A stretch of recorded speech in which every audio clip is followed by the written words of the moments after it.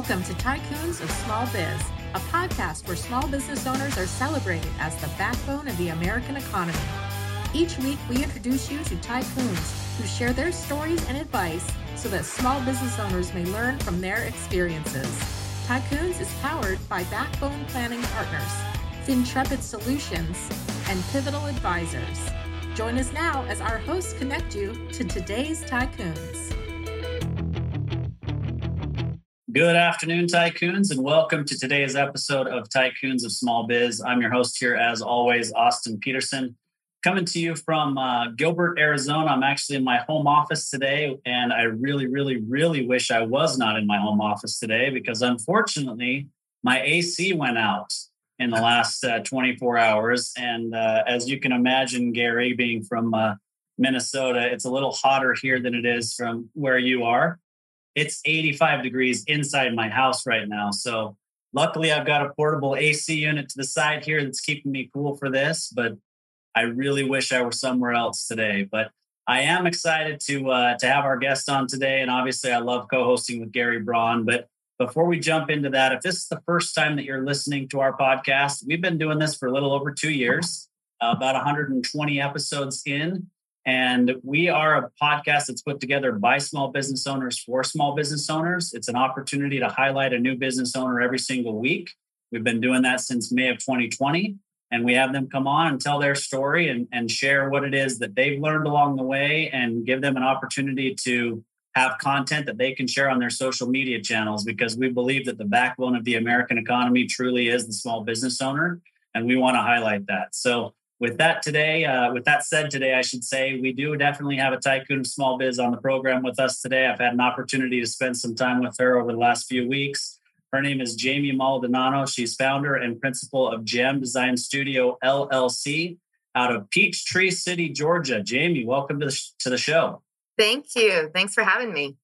Yeah, we're excited to unpack a little bit more about what it is that you've done. You've got an interesting story, which is what was most intriguing to us about having you on. Obviously, you're going to be speaking a language that may be a little bit different than some of our listeners and even the hosts today, right? Because I wouldn't say that either of us are interior design professionals, but we wanted to hear your story. So before we jump into kind of the business side and really kind of what led you to where you are with JAM Design, why don't we back up a little bit and have you tell us about you personally? So where did you grow up? Where did you go to school?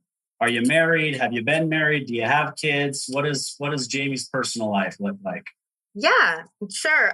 So I have 2 children, both grown. I just moved my second one into college this last week. That was an interesting transition, and they're amazing in the light of my life. But backing up, I was born in Denver, Colorado. My parents were missionaries shortly after I was born. So we moved around a lot. Every 2.5 years, basically. So it was an interesting upbringing because it provided a lot of variety, a lot of different environments, different people types, different situations. It taught me a lot of things that I've been able to use in the business world for sure. My dad was also a carpenter. So my first exploration with construction and things like that was my dad introducing me to all of the power tools when I was probably way too young to be playing with power tools. But if you were to see my garage right now, I have all of them still. So, it's a good skill to have. But so we moved every 2 years. My parents were missionaries, and eventually we settled in Peachtree City, Georgia, as I was going into high school. And my father was an entrepreneur. Having been a carpenter previously and in a couple different industries, he started a fencing company, and it went from our garage to being incredibly large. And I had the blessing of being able to watch what that looked like. It's scary. Like it kind of in a lot of ways would say, hey, don't go start a business because it's not for the faint of heart. But I had a great upbringing and training in that I learned flexibility and resilience. And if you don't have what you need, get creative, find it, figure it out, make it. There's no excuse ever. Just keep going. And with that, I went off to college after I graduated here in Georgia, and I was actually an engineering student. Did not finish. I changed course. I got married and then had my kids and ended up doing a lot of freelance design and construction. I kind of fell into design. I've always loved it, but you know how they say never take something you love and turn it into a job because you'll lose the passion. So I was hesitant to turn it into a full-time job, but it just grew. I started in real estate staging and small construction jobs. Next thing I knew, I was doing full designs, continuing to grow to such a point that I decided it was time to go back to school. So I went back and I graduated from Savannah College of Art and Design here in Atlanta. It's been nonstop whirlwind for the last 20 years, just one thing after the other. And it's been really exciting. I've had the opportunity to work in a lot of different niches of the industry. Some of them I didn't know existed.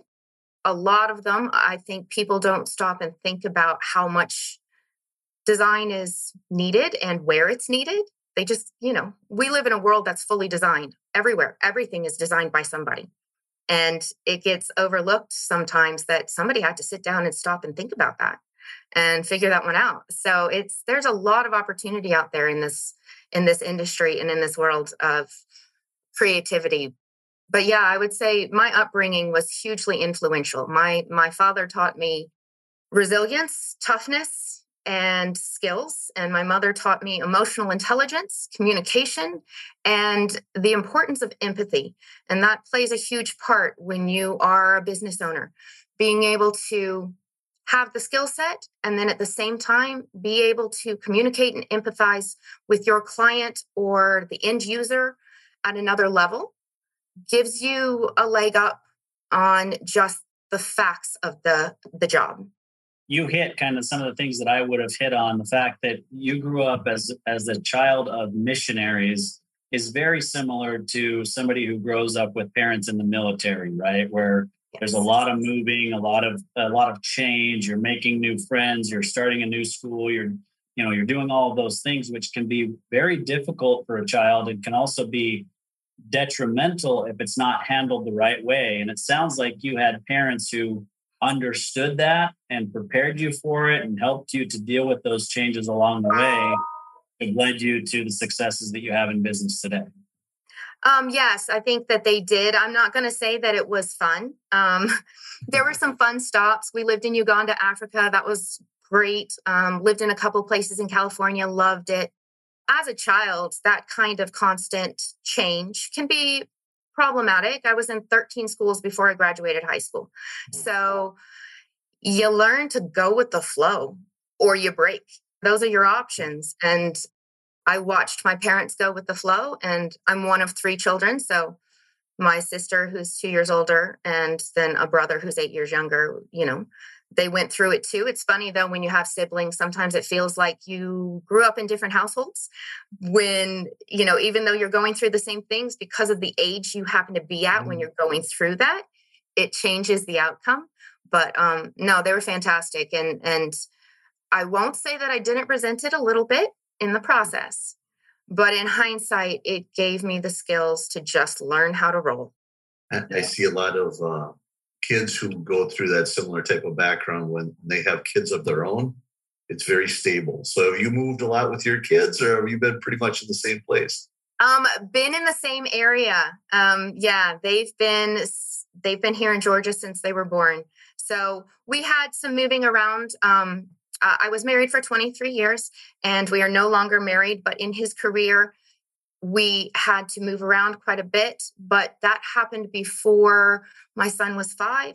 So from the time he was 5 and from the time my daughter was born, basically we've stayed put. And no matter what changes, I do have to say, I probably went overboard trying to create stability. Never stop to think about it. It just is kind of the side effect. Yep. Yeah, for sure. I think, as parents, we tend to overcorrect on things that were maybe difficult for us or things that we felt were, I don't know if unfair is the right way, or right word, but, if it was difficult for us or we felt like that made us uncomfortable. We didn't really like that. Then we overcorrect on our own children. Right.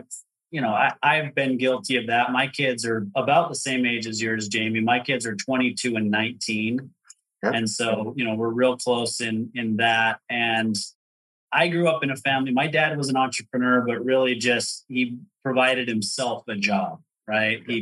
He had a couple of people that worked for him, but he was really he didn't want to work for anybody else. And so he became a stucco contractor and hired a couple of guys as helpers. And that was, as big as his business got. We never had a lot of money. I bought, my own school clothes from the time I was 12. If I wanted to play Little League, I paid for it, all those sorts of things. And I've probably overcorrected on those things, right? Like I didn't want my kids to have to deal with the stress of buying their own school clothes and not being able to participate in certain activities. And so I probably gave them more than I should have. And now I see, it's not, my kids are really good, but there are some drawbacks to where there's some entitlement issues, or they believe that life is easy and that money comes easy and, all those sorts of things. And so we work through that, but that's my story of the overcorrection. Yeah, I tried to be really careful about that, honestly, because what I did thoroughly enjoy and take away from my upbringing was the amount of cultural variety. My children are actually half Puerto Rican, and I wanted to make sure that they maintained that worldview, so much bigger than just the US or just the South, really keeping their eyes open and their options open by maintaining some flexibility. So I'm sure I've made some pretty big missteps. You could just ask them. I'm sure they would tell you. But I did my best to make sure that they were balanced within that. And, my son just graduated from Kennesaw State. He's an engineer. And my daughter just started at Kennesaw State, also going to be an engineer. So I'm like, well, I guess I didn't destroy them. So we'll hope for the best. Yeah, no, I'm sure they're going to be just fine. And so you mentioned the engineering side. So let's actually start there, because when you were talking about design and it being part of everybody's lives, I think that a lot of us, and I'm guilty of this sometimes too, is we think, well, design is about making the space look good, right? But it's not just that, right? There's the functional design. Yeah. Talk to us about how your engineering brain, which you obviously passed on to your two kids, helps you to be an even better designer. Because I mentioned earlier that the air conditioning is out in my house today, and I'm thinking right now about all the design issues that there are. My office has 14-foot ceilings, right? Which is really high for an office. I mean, really it's a bedroom, but it's my office and that's how I use it. And it does have an entrance from the outside, but that ceiling being so high causes issues even when the air conditioning is functioning, because the vent is up there on the ceiling and there's not enough airflow to get it down here. So that's my example of design and engineering. So, give us some examples of that and how that makes you even better at your job than maybe the typical interior designer. Yeah. So having grown up the way I did, and I've been in construction for so many years, I think it's really important to know what's behind the walls, the start to finish process, and the role that each of the trades play. When you're designing a house as an architect, you can design a gorgeous house. But if you're not talking to the HVAC engineer, for example, and you put 14-foot ceilings and they're not creating enough of a airflow output, then you create a functional problem for the end user. And I think it's really important to look at the big picture, whether it's a house build or whether it's a redesign. I've spent the last 8 years doing an extensive amount of multifamily, so apartment complexes. And when I am working on an apartment complex, the focus may be a little different, but the end result is the same, that you want the end user to feel comfortable, to feel at home, and the design to be so intuitive that they don't even notice it's designed. My goal is to change how people feel in their spaces. That's always my goal. It's not just about the look, the aesthetic. It's got to be functional. And then on top of that, it's got to hit their soul. If it doesn't affect how they feel about themselves, about where they live, about the things they do, then I feel like I failed. And in order to achieve that, it really is pulling together every trade that is necessary. All the pieces have to be talking to each other, or else you end up with, really nice pieces that don't fit. A beautiful puzzle that no one ever gets to see because they never quite fit right. So design communication, I think, is really critical.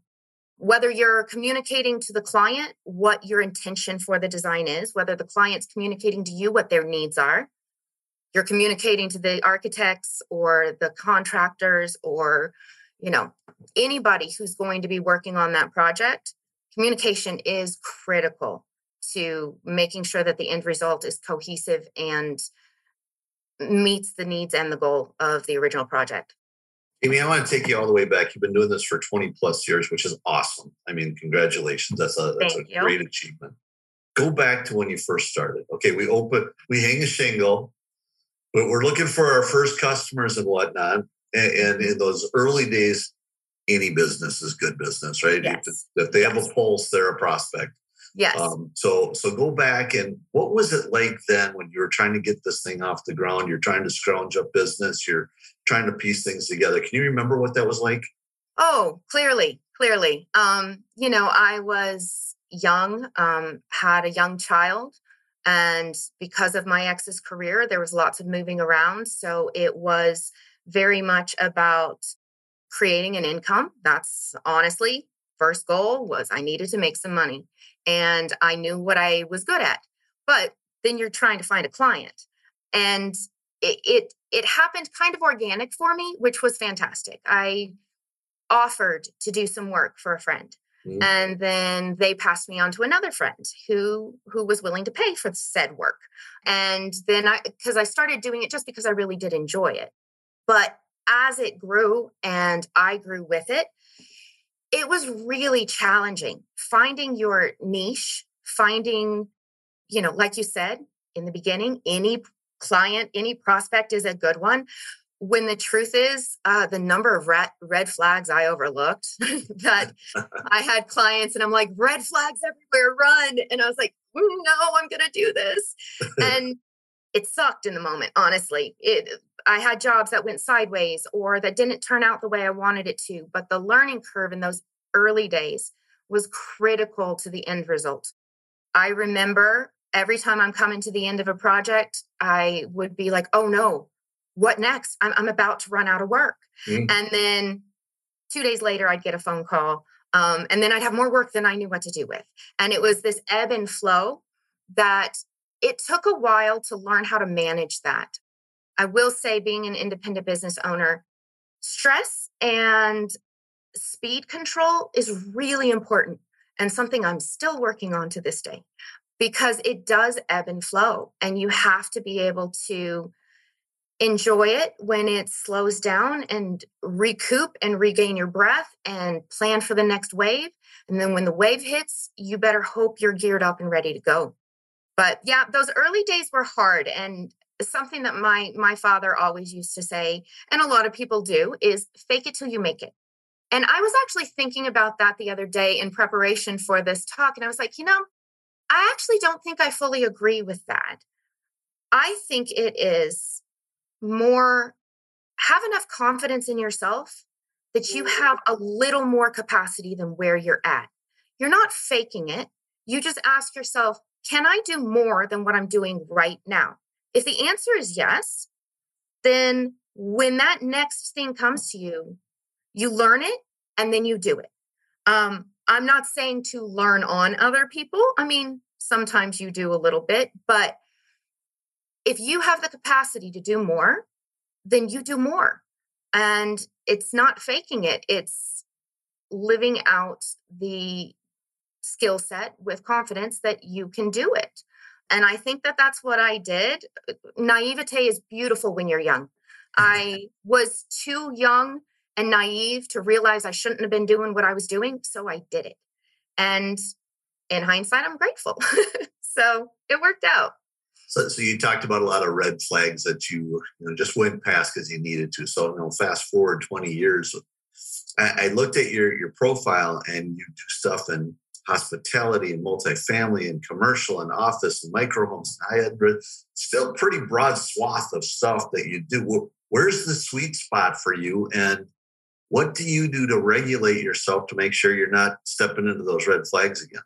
I would say the sweet spot at the moment is multifamily and or hospitality. Multifamily has been my focus over the last 8 years. I actually had gone to work for a company out of California, and I went as their national design director.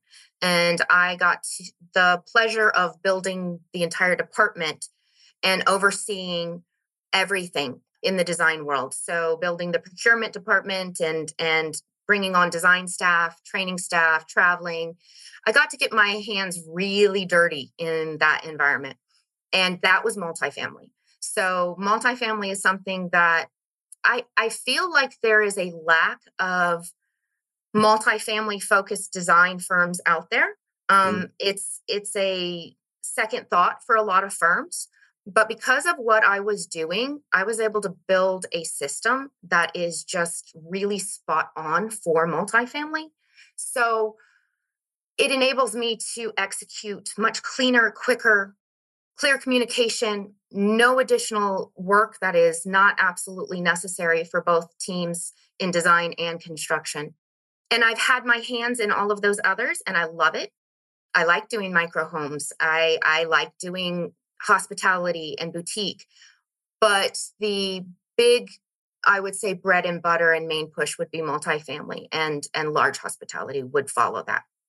So what do you do? So I'm the sales guy, right? I'm always thinking about how do you grow top line and everything else. And there's a lesson there in getting focused on what your sweet spot is for all the reasons you just said. You can deliver it better. It's cleaner. You got your system done. I love the words that you used. How often do you step outside of that? Or how do you even go about generating the business within the multifamily? Is it yourself doing that, or do you have other people generating business? I have a team of 5 designers. I'm incredibly blessed. I have some fantastic designers, and I also have some accounting and multimedia help as well.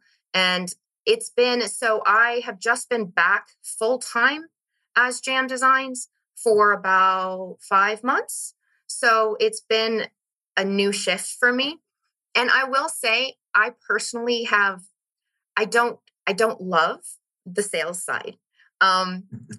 I love to design. I love to teach. I love to work with my teams. I do it because it has to be done. And I'm blessed to be the face of the company, so I got to go do this. But I've done a couple of different venues, trade shows, reaching out to previous contacts that I had within the multifamily world. And honestly, the majority of my work outside of where I just was has come from previous coworkers or clients who have, and that's the way I prefer it. I love it when they come back to me and they're like, hey, we see you're back out doing this. We want you on our project. Maintaining really high quality relationships with the people I work with has definitely been the long-term best seller.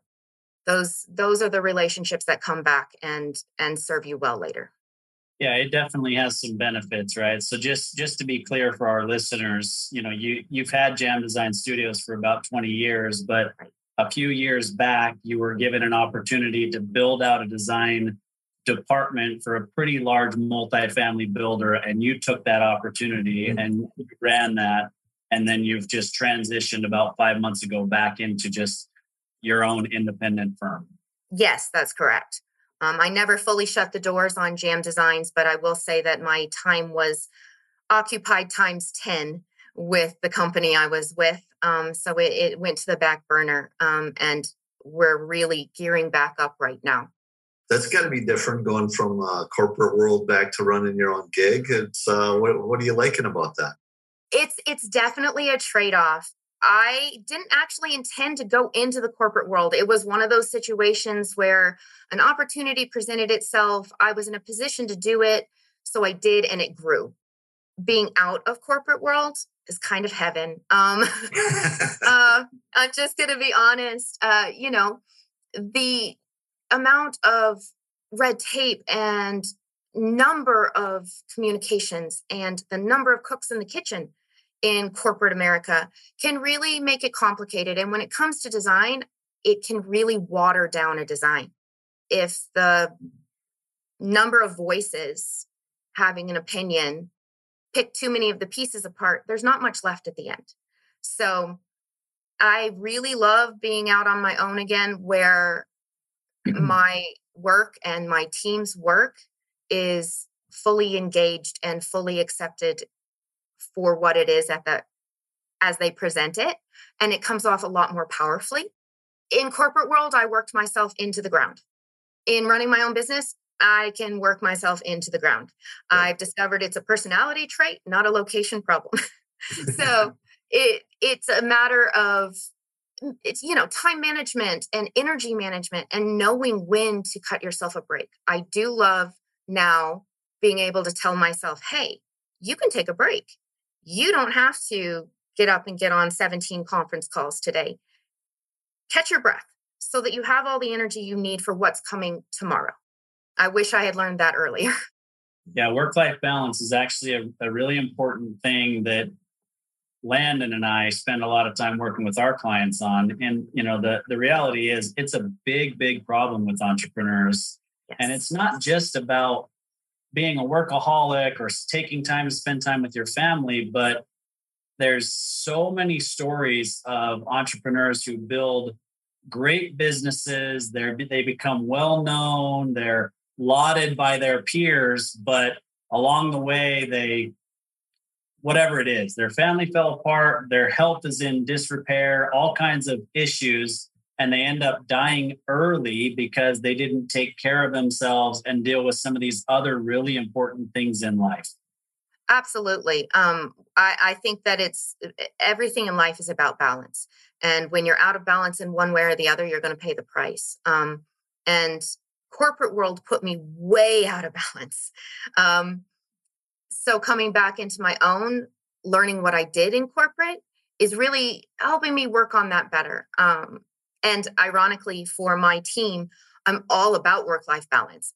Sometimes I probably need to apply some of my rules I have for them and my, recommendations for grace and time off and things like that. It would be nice to put those in my own life a little more often. But, I'm getting better because it is true. At one point, I actually lost my health due to just working myself into the ground and the stress level. My health was going downhill fast, and I was way too young for that. It gave me a wake-up call, honestly. So last year, I ended up having to have a cardiac procedure done. I'm one of the lucky few who had a bad reaction to a vaccine. And I ended up in the hospital and then had a cardiac procedure. In doing that, literally had a wake-up call on the table going in, where I just went, you know what? They're not on this table with me. Who matters when I wake up? And it really helped me put things back in perspective. And that was last October. And since then, I have been mildly better about cutting myself some slack and managing my time. But if you burn the candle at both ends, you're not going to be any good anywhere. And you will burn out and you will give up on your dream or your business because you just can't do it all. Personally, I have found that in business, I have to wear all the hats. At the same time, I have no problem. And in fact, I welcome hiring people who are better at things than I am. So if you're better than me at something, I'm going to hire you and I'm going to give it to you. Because you can't be an expert at everything all the time in a business. And surrounding yourself with quality people who have got your back and you've got theirs and they can do things that you can't do. That's the key to buying yourself some breathing room, in my opinion. Yeah, that's really good advice for people who are listening, who are other business owners, to understand that it's really important to be able to take some of those hats off and let other people do what they're best at so that you can do what you're best at. And if you don't do that, you're going to hit a plateau in your business and it will never go beyond a certain level. It may be good enough for you, right? It may provide a great life for you and your family. But if you have a desire for it to go past a certain level, unfortunately, to put it bluntly, we've got to get out of our own way sometimes and let other people do some of the things that they need to do. So we're about to take a break here. We're going to hear a quick call to action. But before that, I wanted to make a recommendation to you and to our listeners of a book that's called Driven. It's the Larry H. Miller story. If you're not familiar with Larry Miller, he's more West Coast, spent more time in Colorado, Utah, Idaho, Arizona, that area of the country. And he built a bunch of car dealerships and then ultimately purchased the Utah Jazz, the NBA team in Utah. And he passed away way too young because he didn't take care of some of these things in his life. He built a massive empire by any stretch, had everything that you could possibly want from a monetary standpoint and from a business standpoint. But he died very early from complications of diabetes, just plainly because he didn't take care of himself and worked himself too hard. So it's a very, very quick read, but it's very interesting, and I'd recommend it to anybody. So let's take a quick break. We'll hear a quick call to action. We'll come back and spend some more time with Jamie Maldonado of JAM Design Studios. Hey there, Tycoons. Austin Peterson here, co-host of Tycoons of Small Biz. If you think you have what it takes to be considered a tycoon and you're wondering how you could become a featured guest, please follow and then message us at Tycoons of Small Biz on LinkedIn. We'd love to have a conversation with you to see if it is a mutually good fit, and if so, we'll get you scheduled for an interview. If you're unsure about being a guest on our podcast, but are contemplating selling your business over the next few years and you'd like to know what your business is worth, please also follow us and then message us on LinkedIn for your no-obligation, informal valuation of your business. We look forward to hearing from you, and thanks for listening to the Tycoons of Small Biz podcast. And now, back to today's program.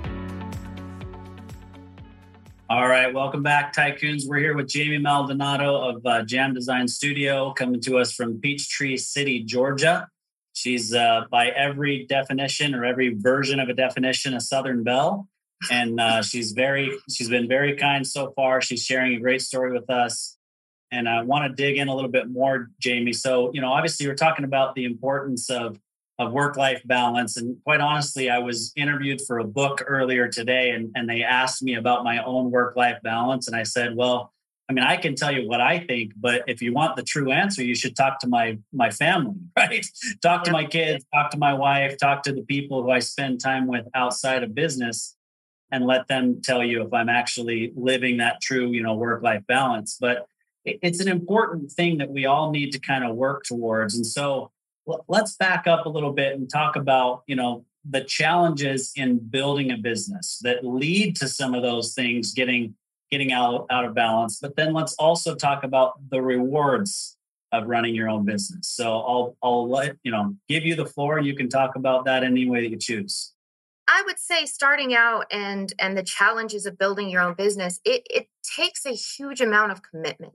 You can't just halfway do it. Unless you hit the lucky sweet spot somewhere and just fall into something. If you're building a business based off of your skill set or something you're passionate about, then it's going to take a lot of work. And you're the one who has to initiate that. And you have to initiate it mentally before you can initiate it physically. And so there's a mental drain that happens before you even get moving from a physical perspective.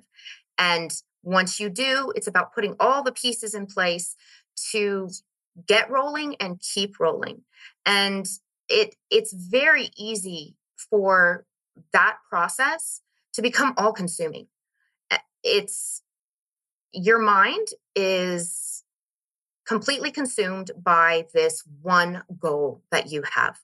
And it, gets out of control real fast. So I think it's really important to maintain your other focuses. Spend time every day prioritizing what are the important things in my life as a whole, and then what are the important things for today. Sometimes there were days when I felt I really needed to go to work, but one of my kids, their top priority, always have been, always will be. They needed me that day. I would figure out a way to reconfigure whatever was going on at work. Now, sometimes that's not possible, but you have to find your balance. And I think it's important that your family understands that as well. They understand that you're trying to. They understand that you will always show up for them. Maybe not for everything, but for all the important things, and that you are always there with them, even if you can't be there with them. Because you will fall down that rabbit hole so fast, you won't know how it happened or where you went, and you lose yourself, you lose your relationships, and it takes over. And that's when you usually kind of hit some kind of a rock bottom and go, oh, shoot, I better do something about this. And you have to start finding better methods of finding that balance, whether it's reading specific books. There's a couple of people who I follow and read, and they've helped me along the way. Certain, not particularly self-help, but just even lifestyle books that guide you and remind you, I should say, that it's important to keep your balance. Because if you don't, you will self-destruct. And when you self-destruct, your business goes with it. So it's remembering what's down the road and what you want at the end. At the end goal, is it only this business that you want? Or at the end goal, are you actually looking for a happy, well-rounded life? The goals are different. So you need to approach the process different. I don't know if you've heard the term pick your hard. It's something that I use all the time. Things are hard. Pick your hard. It's hard to be poor. It's hard to work all the time. It's hard to be skinny. It's hard to be heavy. You have to work for, maintaining your muscle mass. It's not easy to be on either side of these. So pick your hard. And when you apply that to your business and your family, I think it translates across really well with each choice. Pick your hard. Which one is harder and which one has the end result that you're looking for? Hey, Jamie, one of the things that a lot of founders, owners fall into is as you start growing, you bring other people into the organization. And you have to delegate, you have to let go of things, which is really hard because, of course, nobody can do it as well and as fast and as efficient as you can. And you got to let people. Have you got to that point? Have you had to deal with that? How did that go? Oh, yes, absolutely. Getting out of my own way, as Austin was saying earlier.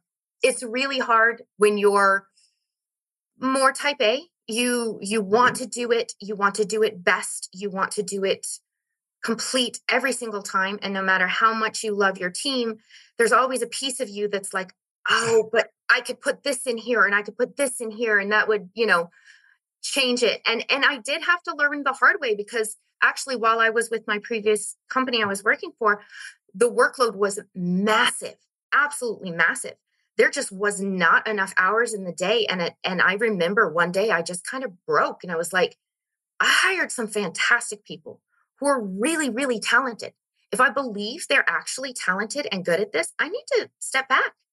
And I had a conversation with them and was like, listen, I don't like to micromanage anyways. It's not my personality type, but you guys are kind of on your own a little bit because I can't oversee all of this and I gotta let it go. And I'm really blessed at the moment. I took with me as my previous company restructured and the department ended up going a different direction. I got to keep some people who I've been working with for years and they are amazing. And each of them has a different skill set that I'm like, oh, that's you. You got that? Run. I'm not even going to, as a business owner, you have to oversee everything. I think it's important to know what's going on, but you don't have to know how to do every single detail. You have to know who you can trust and you got to get out of your own way and just go, it's all right. It's going to be all right. They're good. And I'm going to live. But that's a difficult one. One of the ways I've gotten through that, honestly, is I have a motto. It's, I don't fail. I'm just not done yet. Whenever anybody asks me how'd it go, I'm like, well, I don't fail. I'm just not done yet. So if it goes wrong with somebody who I've entrusted it with, it's not a failure. It's just not done. We got to come back. We got to take a look at it. We got to try again. We got to find a creative approach and a solution that gets us to done and good, because failure is not an option. There's a body of work by a group called Corporate Life Cycles. And they talk about the founder's trap. That's one of them. You get to a point where you just can't let go because, hey, nobody can do it as good as me. And then you get to the next point in your scale where you're trying to, hey, wouldn't it be cool if we did things the same way twice in a row? So we try to get systems and process and structure in place. Mm-hmm. But then I don't want to live by my own rules. So then I drop back to doing it the old way. Those are all the growing pains, if you will, but they're traps. And founders, us as business owners, are the most guilty people of falling into those traps.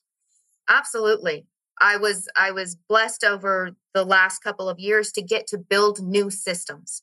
Whenever you come into an industry and you're looking around going, this is how everyone does it. And I'm going, and this is stupid. This is how everyone does it. And there are major flaws in this process. And it could be easier, faster, cheaper, and more efficient and better in the end. Why are we doing it that way? And I was given some freedom in recreating, and which is one thing, like we talked about earlier, if there's something that gives me an edge up in the industry, it's that I was able to recreate a system that is not out there anywhere else and is capable of cleaning it up. At the same time, like you said, you create systems and then you don't want to get trapped in your own systems. So you start to say, okay, I got to get a little outside the system. And you're like, oh, but it worked. Why am I doing that? And it's a vicious cycle. Although what you brought up is an important thing. It's there are a ton of designers, interior designers, exterior designers, everything else. It sounds like you're finding a way to differentiate yourself, to stand out from the crowd.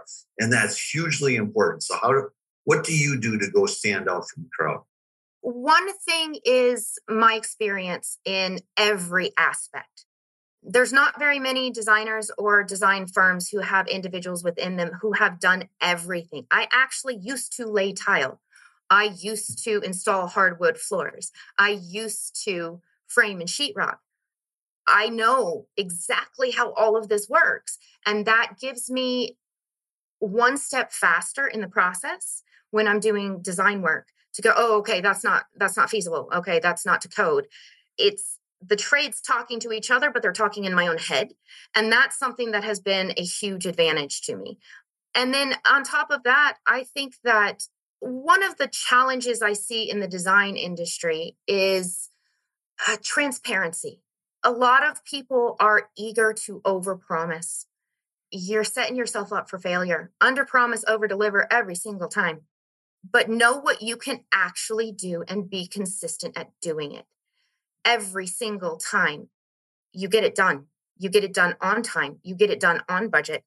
And, of course, there's always external circumstances that can shift that or get in your way, but it should be something that is your primary goal. And one of the ways that I achieved that is I learned very early on how to pad my expectations, how to pad my timelines, how to pad a budget, how to manage a budget. So if a client thinks that they want this project done for $100K, I'm shooting at 80 because I know better. And then when all the things go wrong that will go wrong, because they will, hopefully we're under 100K. So the problem is aiming at the goal without making any adaptation for the inevitability of chaos. It's going to happen. So why keep pretending it's not? Just learn to roll with it and fix it. Gary, you've never seen any salespeople overpromise, have you?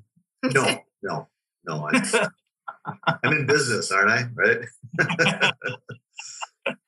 It's interesting though, Jamie. You mentioned a couple of things that are differentiators, and it really comes down to running the business, right? You do have some skill sets that most designers just don't have, right? Most designers have never laid tile. They've never framed a house. They've never sheetrocked a room. They've never done any of that kind of stuff, right? But the reality is the customer doesn't really care about that. It's the trades that you're dealing with that can see right away, oh my gosh, Jamie knows more about my business than I thought she did, right? And because you're lumped in there with these trades, contractors, whoever it is, I just had this conversation yesterday with my business partner and one of our co-hosts, Landon, that you met in our pre-call. In the trades, I just feel like it's wide open to make to differentiate yourself, because really all you have to do to be different is to show up on time and do what you promised, right? There are so many contractors that are just terrible at those two things. Yes, I 100% agree. And I think one of the big issues too, one, when you're, every client is a good client, you tend to overpromise. And then you have your clients where you should have run. They start sucking up 90% of your time and energy. And then your good client over here ends up paying the price for it. So having a good system of watching for red flags. In the early days, I used to put what I called a PIA tax. If I saw that a client was going to be incredibly complicated and take more time than usual, I had to budget that in, both the time and financially, to make sure that I didn't handicap myself in the process. And it is time, showing up on time, doing what you said you would do, and doing it well. That's it. That's all it takes. But I think people are afraid to be honest. When I'm approaching a client, I'm like, listen, I will never tell you something that I don't 100% believe I can execute. So if I tell you that I think it's going to be 4 months, however, we're counting on 6. Just count on 6, because then there's not the disappointment. And there's an understanding of the timelines that none of the trades can do their thing without the other one. Critical scheduling, where it's A has to be finished before B can start, before C can come in halfway through D, all of that. It takes one piece falling out before the whole thing crumbles. So it's really, that is something that I do take pride in, and hope does truly differentiate me and my team, is that what you see is what you get. And we will always, we don't fail. We're just not done yet. Yeah, I've got a story of, I had my basement in my last house. I had my basement finished. It was a big project, big basement and everything else. And something that you were talking about, I've laid tile, I've done this. I had the conversations going on in my head, made me think of this particular story. And I thought I knew what I wanted. Sometimes you got all your customers who think they know what they want, right? Yep. And I had like 4 different people come in and bid on it. They're like, well, I'm going to have to move that. That's a load bearing, and I got to do this, and I got to do the other thing. And they all came in and they gave me their bids. And the last guy came in and he went, are you open to ideas? And I went, yeah. He goes, don't put your fireplace there. And now I'm feeling a little insulted, like I'm stupid. Wait. He goes, you're putting it right there. All your heat's going right up the stairs, which are right there. You need to put it over there. Are you going to watch TV down here? Well, yeah. Okay, all your lights coming in. It's going to put a terrible glare there. You want to take this beam out or this post out? You don't want to do that. It's load bearing. It's going to create a tremendous amount of cost. What if we make it like a part of the bar that's like at Cheers and it looks really good? And I'm sitting there. I paid a hell of a lot more with this guy than I paid with everybody else, but he knew how everything flowed together. So don't sell yourself short on that stuff. Landon, you said that the contractors will enjoy it. The customers enjoy that too, if you can explain why it's important to them. Yeah, no, I think you're absolutely right. I kind of pride myself in thinking outside the box, because like I said about my upbringing, I had no choice. Half the time there wasn't a box. So it was just figure it out.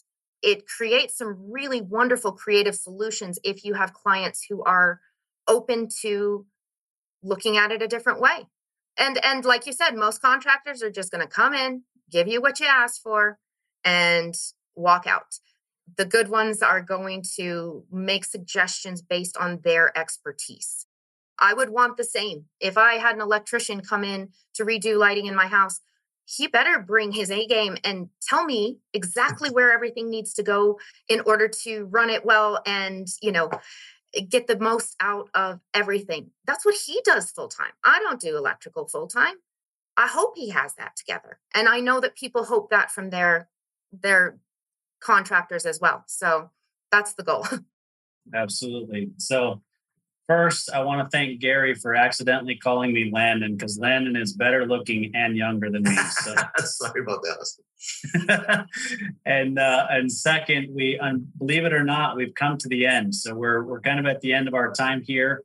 I want to turn it back over to you, Jamie, and just kind of share, quickly the whole JAM Design story, right? Like, where are you working? Who should be interested in engaging JAM Design? How do they find you?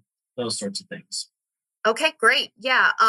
So I'm easy to find. You can either look up my name, Jamie Maldonado, jamiemaldonado.com, goes to my website, JAM Design Studio.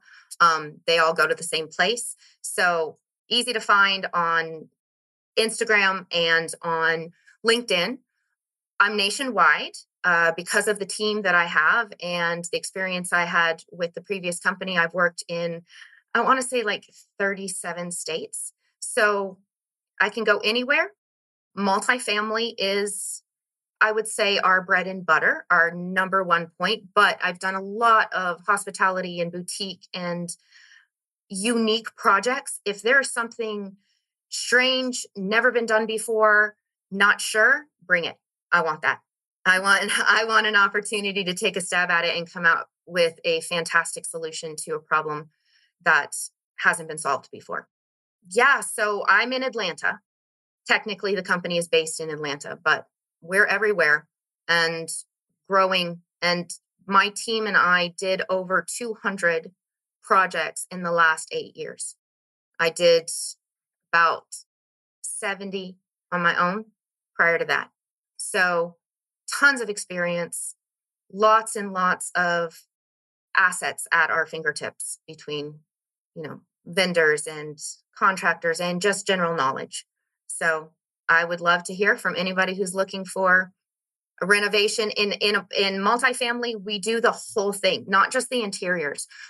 That's something too. I do all the site amenities, exterior mock-ups, fitness centers, all interior amenities, pools, anything that requires resident engagement, we got it. And we've done it a lot. So we understand our demographics and where we want to go and where you want to go so that we can make your job easier in multifamily.